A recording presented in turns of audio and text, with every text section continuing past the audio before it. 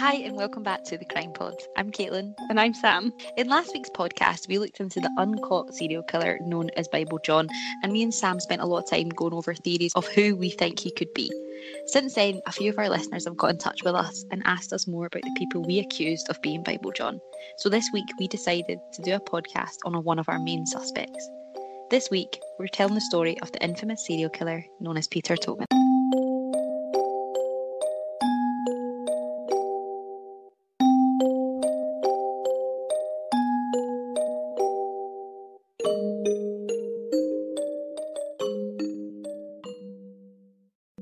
Peter Tobin was born on the 27th of August 1946 in Johnston in Renfrewshire, which is just kind of next to Glasgow in Scotland.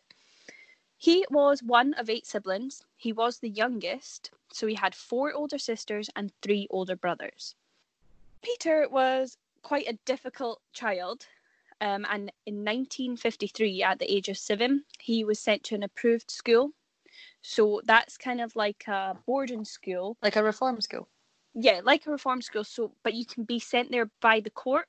So usually for either committing offences or just because you're quite an unruly child, so you're deemed to be beyond parental control. So you're not like, a great kid. Yeah, because I think that obviously goes further than just being like violent towards your siblings. Like to get into a school like that, I think you need to be quite extreme. Yeah, absolutely, and especially if you're sent there by the court and you're 7 years old. Yeah. Anyway, when he was there, he reportedly joined the French Foreign Legion. So that's a French military branch which is open to foreign recruits willing to fight in the French armed forces. That's not like a weird unknown thing back then. A lot of countries had that. However, he later just gave up on that idea. That wasn't for him. No. And then later on in his childhood life, teens, he served time in a borstal, which is like the approved school, but it's tougher and it's more enclosed, and it's kind of like a youth detention centre. So a place for bad teens, in a way, or unruly teens. Anyway, he got on with his school life, and in 1969, he moved to Brighton in Sussex, where he married his first wife, 18-year-old Margaret. She was a clerk and a typist. However, they separated after a year, and she divorced him in 1971. Do you know why? So, well, there's a few things. The first thing was that he was an abuser. So that's quite a huge red flag. He raped her 3 or 4 times. He also stabbed her and left her for dead. But she was rescued by a neighbour who saw blood coming through the ceiling. Okay. Tobin, though, left her unable to have children because he inserted the knife inside her, which cut her internally. So this was... Obviously, they got married in 1969 and she managed to divorce him in 1971. The reason she managed to get away was because in 1970, he was convicted and imprisoned in England for burglary and forgery for 3 years. Did you hear about her dog? I think so, but what have you got? So she had a dog. I can't remember the exact type of dog. But... I think it was a black Labrador. Okay. So she had a black Labrador, and Tobin never liked the dog. Apparently it yelped a lot, apparently it barked a lot, and it would have accidents in the house, so he hated this dog. And then he used to beat the dog, he wouldn't treat it right at all, and then he decided one day when enough was enough, and he actually decapitated the dog. Oh my, absolutely crazy. Thank God she got away, and albeit only 3 years, but awful to deal with stuff like that. Exactly. One thing though, after Margaret, he wasn't in prison for long, because in 1973 he married again. He married a local nurse, Sylvia Jeffreys. With Sylvia, he had a son and a daughter, but sadly the daughter died soon after birth because she had breathing difficulties. This marriage should I say this violent marriage only lasted until 1976, when Sylvia left with her son. Throughout this marriage, though, he abused her. He abused her dog. He would threaten her and be like, I'm going to kill our son if you don't do this. Or, you would think he would give up. But this did not faze Tobin. Because he then, a few years later, albeit about 10 years, he then had a relationship with Kathy Wilson. And they married in 1987. And they had another son. Well, he had another son later that year with Kathy. Mm-hmm. In 1990, they were living in England, but they moved up to Bathgate in West Lothian. Mm-hmm. But you see, we've got kind of a pattern going on, because Kathy left Tobin in 1990 and moved back to Portsmouth in Hampshire, where she grew up. So the thing with Kathy, though, when they got married, well, when they met at the dancing hall, which is kind of where most couples met back in the day anyway, Kathy was only 16 years old. Okay. So that was the over 20 kind of year age difference with them both. But the thing is, Kathy had grown up with a lot of childhood abuse. She had a lot of trauma. So she was like, this is great. This guy is so charming. He's lovely. This is my way to escape my life. I'm going to marry this great man and he's going to treat me well. And the thing with looking back on all the wife's accounts, they've said like practically exactly the same thing. They all fell for a charming, well-dressed psychopath.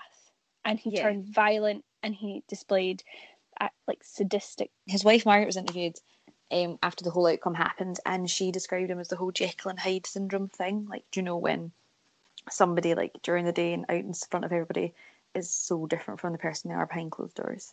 Mm-hmm. And he still managed to get 3 wives, and you think, how could this happen? But you're exactly right. It's Jekyll and Hyde. To the public and to anyone that's not behind that door in the house does not know how bad a man he is. Exactly. So he was now obviously divorced and he didn't have any more wives. You might be pleased to hear that. Yeah, that's great news. Yeah. So in May 1991, he moved back down to England. He moved to Margate in Kent. And in 1993, he moved back to Hampshire to be near his younger son.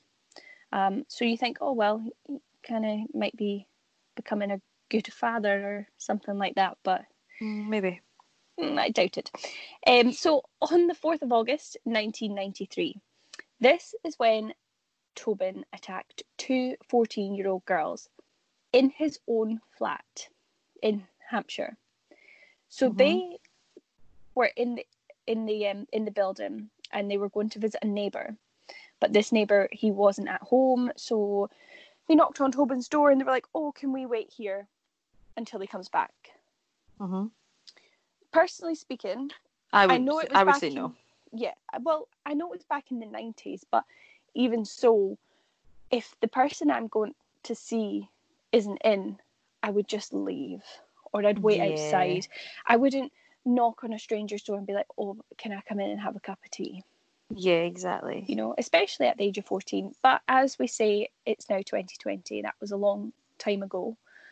Maybe it was the norm back then, and it was safer in a way. Or people were just kind of, they weren't aware. So, of course, Tobin, being the charmer that he is, he was like, yeah, absolutely, come on in. And they went inside. Oh. And while they were inside, Tobin held them at knife point. They forced them to drink cider, vodka. I did read something about amitriptyline being... Yeah, I'd read that they were both drugged with amitriptyline. Which, I don't know if you've ever taken amitriptyline. I have, and it hasn't affected me. Oh, it knocked me out. Did it? I took it and, like, I was at my mum's house, and my mum generally said I just passed out in the same place on the sofa for, like, 4 hours. And I generally couldn't tell you what happened to me, so... Well, then that gives everyone kind of a view of what would have happened then if these 14-year-old girls had even more than, the legal dosage, because let's be real, he probably just pumped it into them. Yeah, exactly. They were full of amitriptyline and alcohol and things like that. when Tobin then sexually assaulted them and raped them. Also, he stabbed one of them whilst his younger son was present. In the room? In the room. No. His young son, clearly he was looking after him, Doing and he those dad stabbed the young duties. girl. Exactly. You know, every time, you know, don't you just remember the days when your dad stabbed people in front of you? Like it was yesterday. He then turned the gas taps on in the house. I'm guessing it's kind of in the oven, you know, when you turn it on and you don't let the fire go. And he left them for dead. However, Jeez. they both survived the attack. No.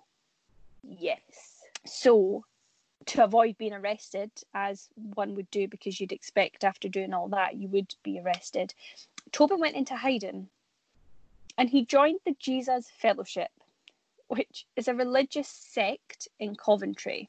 And he joined that under a false name because as we start telling you more about Peter, he changed his name practically all the time. You know, back then there wasn't as many, you couldn't keep track of everyone as much as you can today. There was no smartphones or anything like that. Yeah. So he had multiple names. Now, a sect, for those of you who don't know, is an organisation that breaks away from a larger one to follow a different set of rules and principles. So in my personal opinion, it kind of sounds a bit like a cult, but this one is kind of more on the non-illegal side and forcing people into everything like that. So he ran away and joined the Jesus Fellowship. However, he was later captured, and he was captured in Brighton because his blue Austin Metro car was found there, and obviously they could track, well, if the car's there, he must be around here somewhere. So quite like a hints and tips for today is, if you are running away from the law or anyone, don't take your car. Just don't. Just get rid. Exactly. Anything with your legal documents, just leave it. Leave it behind. Anyway, on the 18th of May, moving on from your helping serial killer note. Yes. On the 18th of May 1994, at Winchester Crown Court, Tobin pleaded guilty and he received a 14-year prison sentence for obviously what he'd done to the girls. So kind of their age, he's got the prison sentence. However, he did only serve 10 years, and in 2004, he would have been 58 years old. He was released from prison and he returned to Paisley.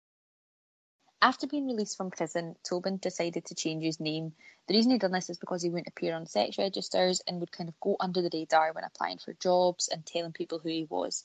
He came up with the name Pat McLaughlin, and that is what he called himself. So Pat McLaughlin got a job as a church handyman in Glasgow. I don't understand how he got this job, but he seemed to turn up at this church looking for shelter, and they felt sorry for him. Do you know, churches are very good places. They kind of take anybody in. So he went saying that he was sleeping rough, he needed help, he needed some money. So they took him in, and eventually he became the handyman. I don't know if he got paid. I don't know if it was maybe one of those like exchange for a place to stay. Yeah, maybe it could have been. But I take it no background check was really. So no, I don't think that. I think they assume you're not lying. Tobin was also brought up a Catholic. So that would definitely get him in. Yeah, exactly. So he was actually a religious man, and also I think the saying like hiding in plain sight comes up there because that's the thing. Like, he was this religious, friendly, charming person, someone you'd never expect to do these things, but he's there the whole time. Do you know what I mean? So on September the 24th, 2006, the church's cleaner, a student from Poland named Angelika Kluk, went missing. A charity worker who was at the church, a woman named Kathy, so I think she kind of volunteered there, she thought something was up about the whole situation. Like, her husband had just came home and said, like, oh, this girl was missing. And she immediately just felt like something wasn't right. And on there, I'm kind of like, oh, these people just like getting involved. But like, I believe that some people just know. Yeah, and they just get like a feeling. Sense sort of thing. Yeah, exactly. And the thing with Angelika is, like, people were like, oh, maybe she just left, maybe something happened. But all her belongings were left in the church. Like, I'm talking credit cards, bank cards, everything was left there. Does she live in the the housing No. at the church? Does she not I live in don't... the manse or something? Yes, she does. Yes, sorry, I thought you were asking if she lived around the church. No, she Oh, does. no, she doesn't live in the church. So that's Sorry. the thing. If you were going to run away, or you were just going to leave your job, you'd pack your bags. Do you know what I mean? Whereas she didn't. And the last person to see her was Pat McLaughlin.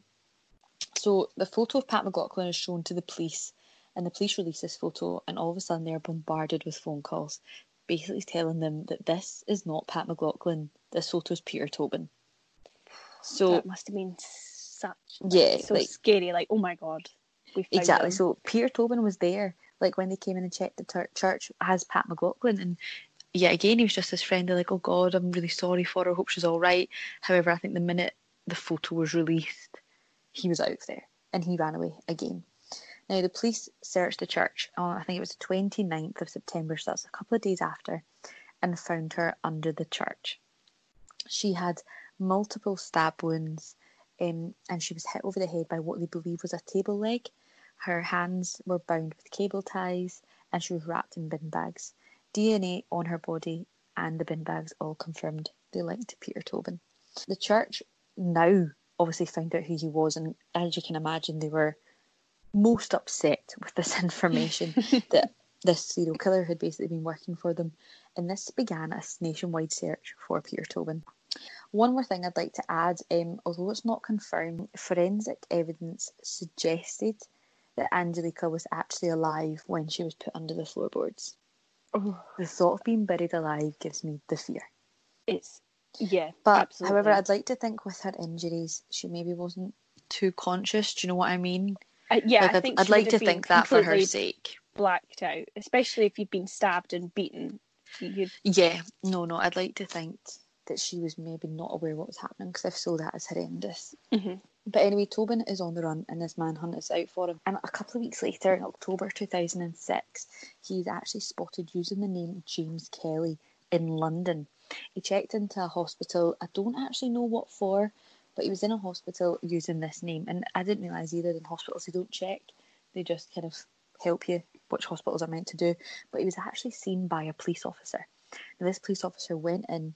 I met police officers. It wasn't even the Scottish police. They just recognised the photo. They saw him, and they actually contacted the authorities in Scotland, who brought him back up. The trial started a few months later in the March of 2007. So on the 23rd of March, this trial begins in Edinburgh. When he goes to trial, he's 60 years old, and he pleads not guilty to this murder. However, 6 weeks later, after I think the jury spoke for about 15 minutes, he was found guilty of murdering this woman and was sentenced to 21 years in prison.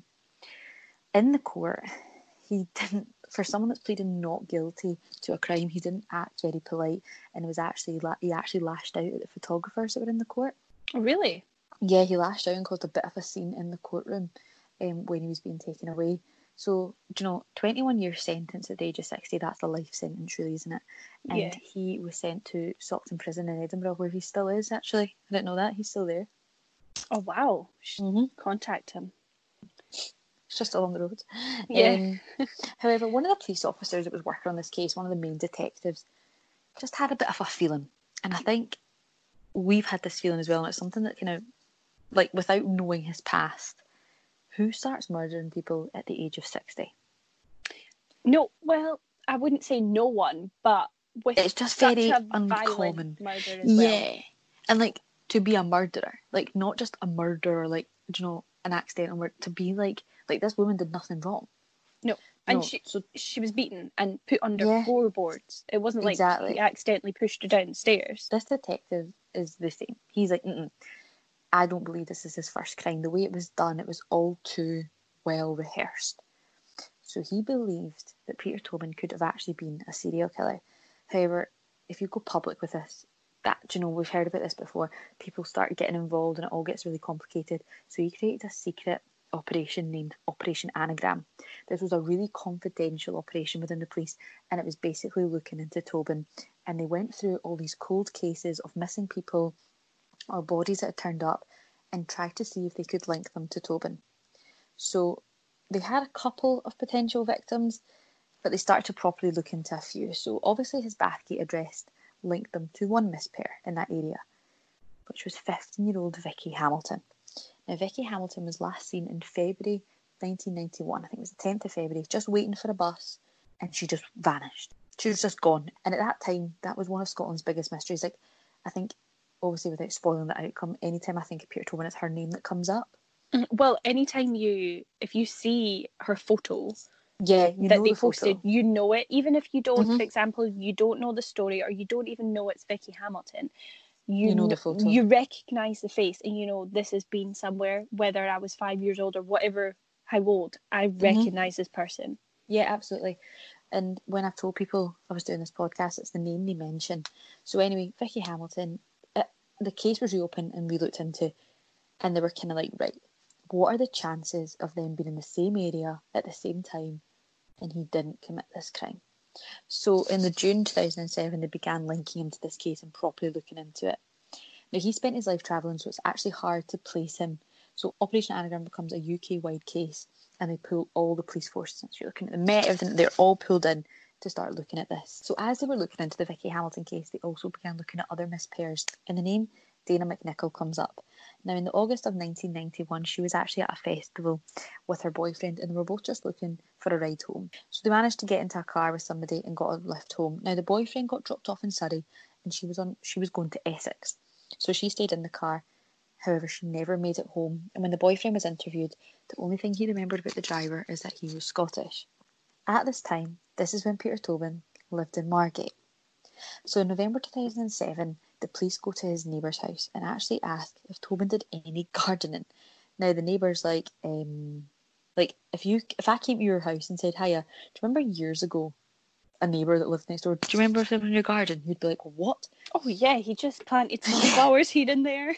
But he actually does remember something. Now he says, oh yeah, actually, Tobin put in a sandpit in the garden for his son, but he just filled it in. And the neighbour was like, oh, what happened to your sandpit? Like, he dug a massive hole, but he said it was going to be a sandpit. And then when he looked, the sandpit was then filled with the ground again. And the neighbour asked what happened.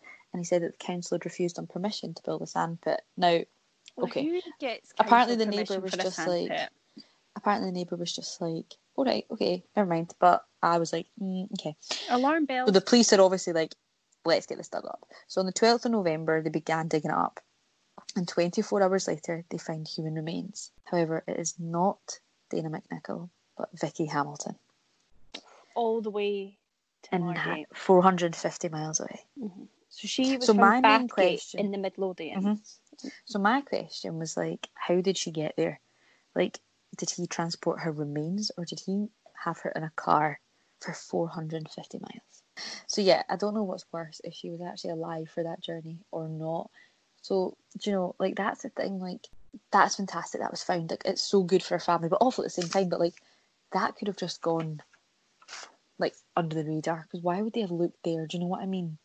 Yeah, for someone missing in Scotland, you Exactly. wouldn't think, You're right, not she'll going be to in a think of looking garden near in the bottom Margate. of England. Exactly. So obviously, Tobin is charged immediately. However, a few days later, a second body is found, and it is Dana McNichol. So the prints are found on the bin bags. Both of them were actually drugged with amitriptyline that was found in their That remains. must be his favourite Yeah, drug. I don't know. Yeah, that must be his go-to. And trust me, I can Does he vouch get them, it works. prescribed or something? Yeah, exactly. It's just like, it's not for me, it's for my victims. No, exactly. So on the 3rd of December 2008, he was found guilty for Vicky. So he got an extra 30 years, and then 7 months later, he was found guilty again for Dania. And the trial was postponed as the judge said that he was unfit to stand trial because of ill health.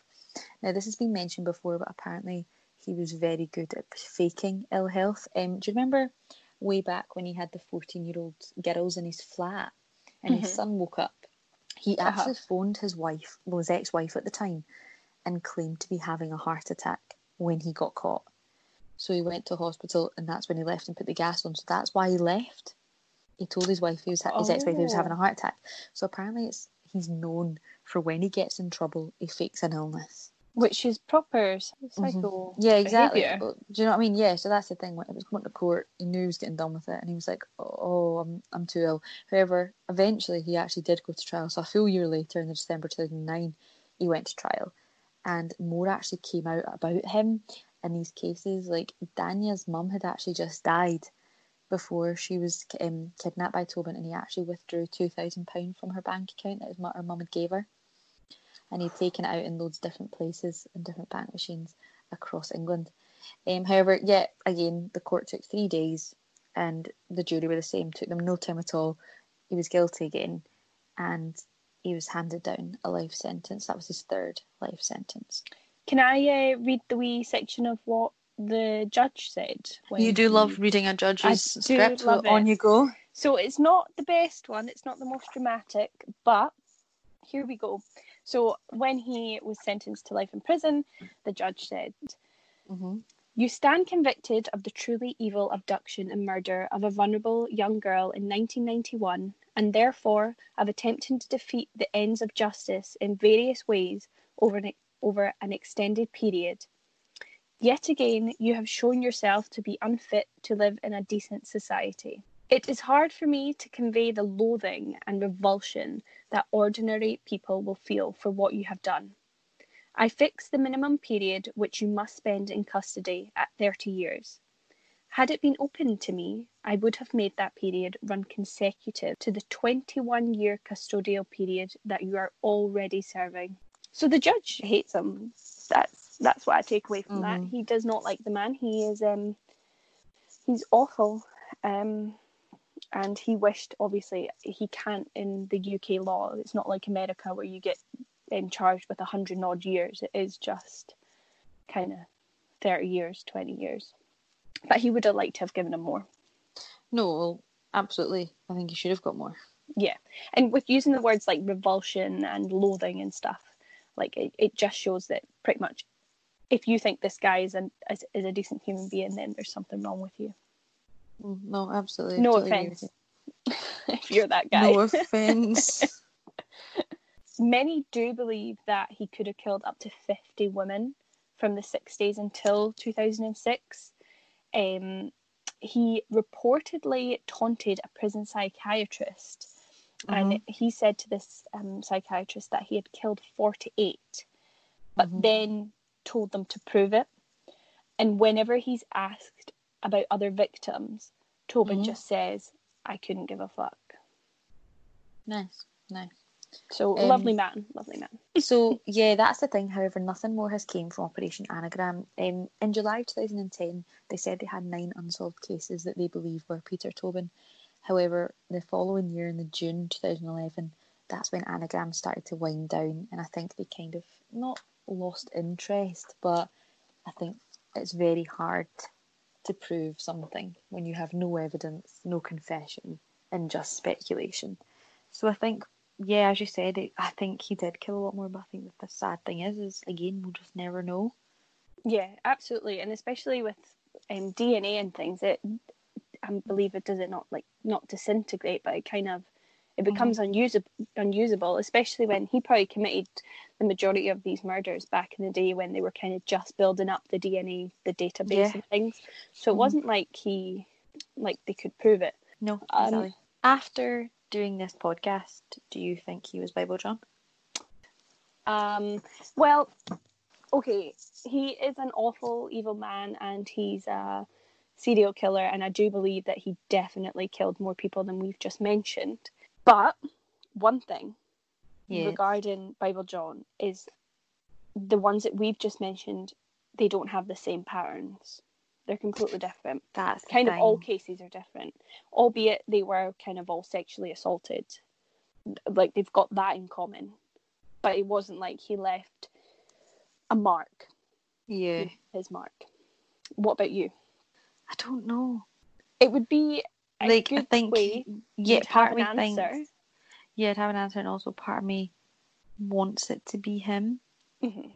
Because... And he's such an awful man. He wouldn't care, and he's not. The way he talks and things nowadays, or obviously before he had a stroke and is old, it sounds like even if he did do it, he's not going to tell people. He does not want to tell a word. He just wants to gloat in his own kind of glory. Yeah, exactly. And I think it would just be better if it was him, because it means there's less horrible people. Oh, do you want world peace? That was nice. No, I'm kidding. But yeah, I think it would just make life so much easier if it just was him. Do you know what I mean? Mm-hmm. Yeah, because it's hard to believe that there's so many people like him out there. Yeah, no, exactly. I'd like to finish this by kind of just mentioning yet again the victims. Like, I know it's a horrible word to say, but I feel Vicky and Dana are both lucky to actually have had closure for their families, you know. I don't think obviously what happened to them was the opposite of lucky, and I think it's absolutely horrendous what happened to them, and I think it's such a warning for all of us that even though this happened in the 90s even, like Vicky was waiting on a bus. She was doing nothing wrong. She wasn't in any danger. She was doing a really basic thing, and that could be any of us, you know. However, there is tons of women probably that will never have the closure that they had. I don't think he'll ever admit it now. I really don't. I think it's gone long enough, and I think like he's not going to get any more sentences. He's never going to get out of prison again. He might as well just say, do you know what, it was me. And do you know, maybe one day he will.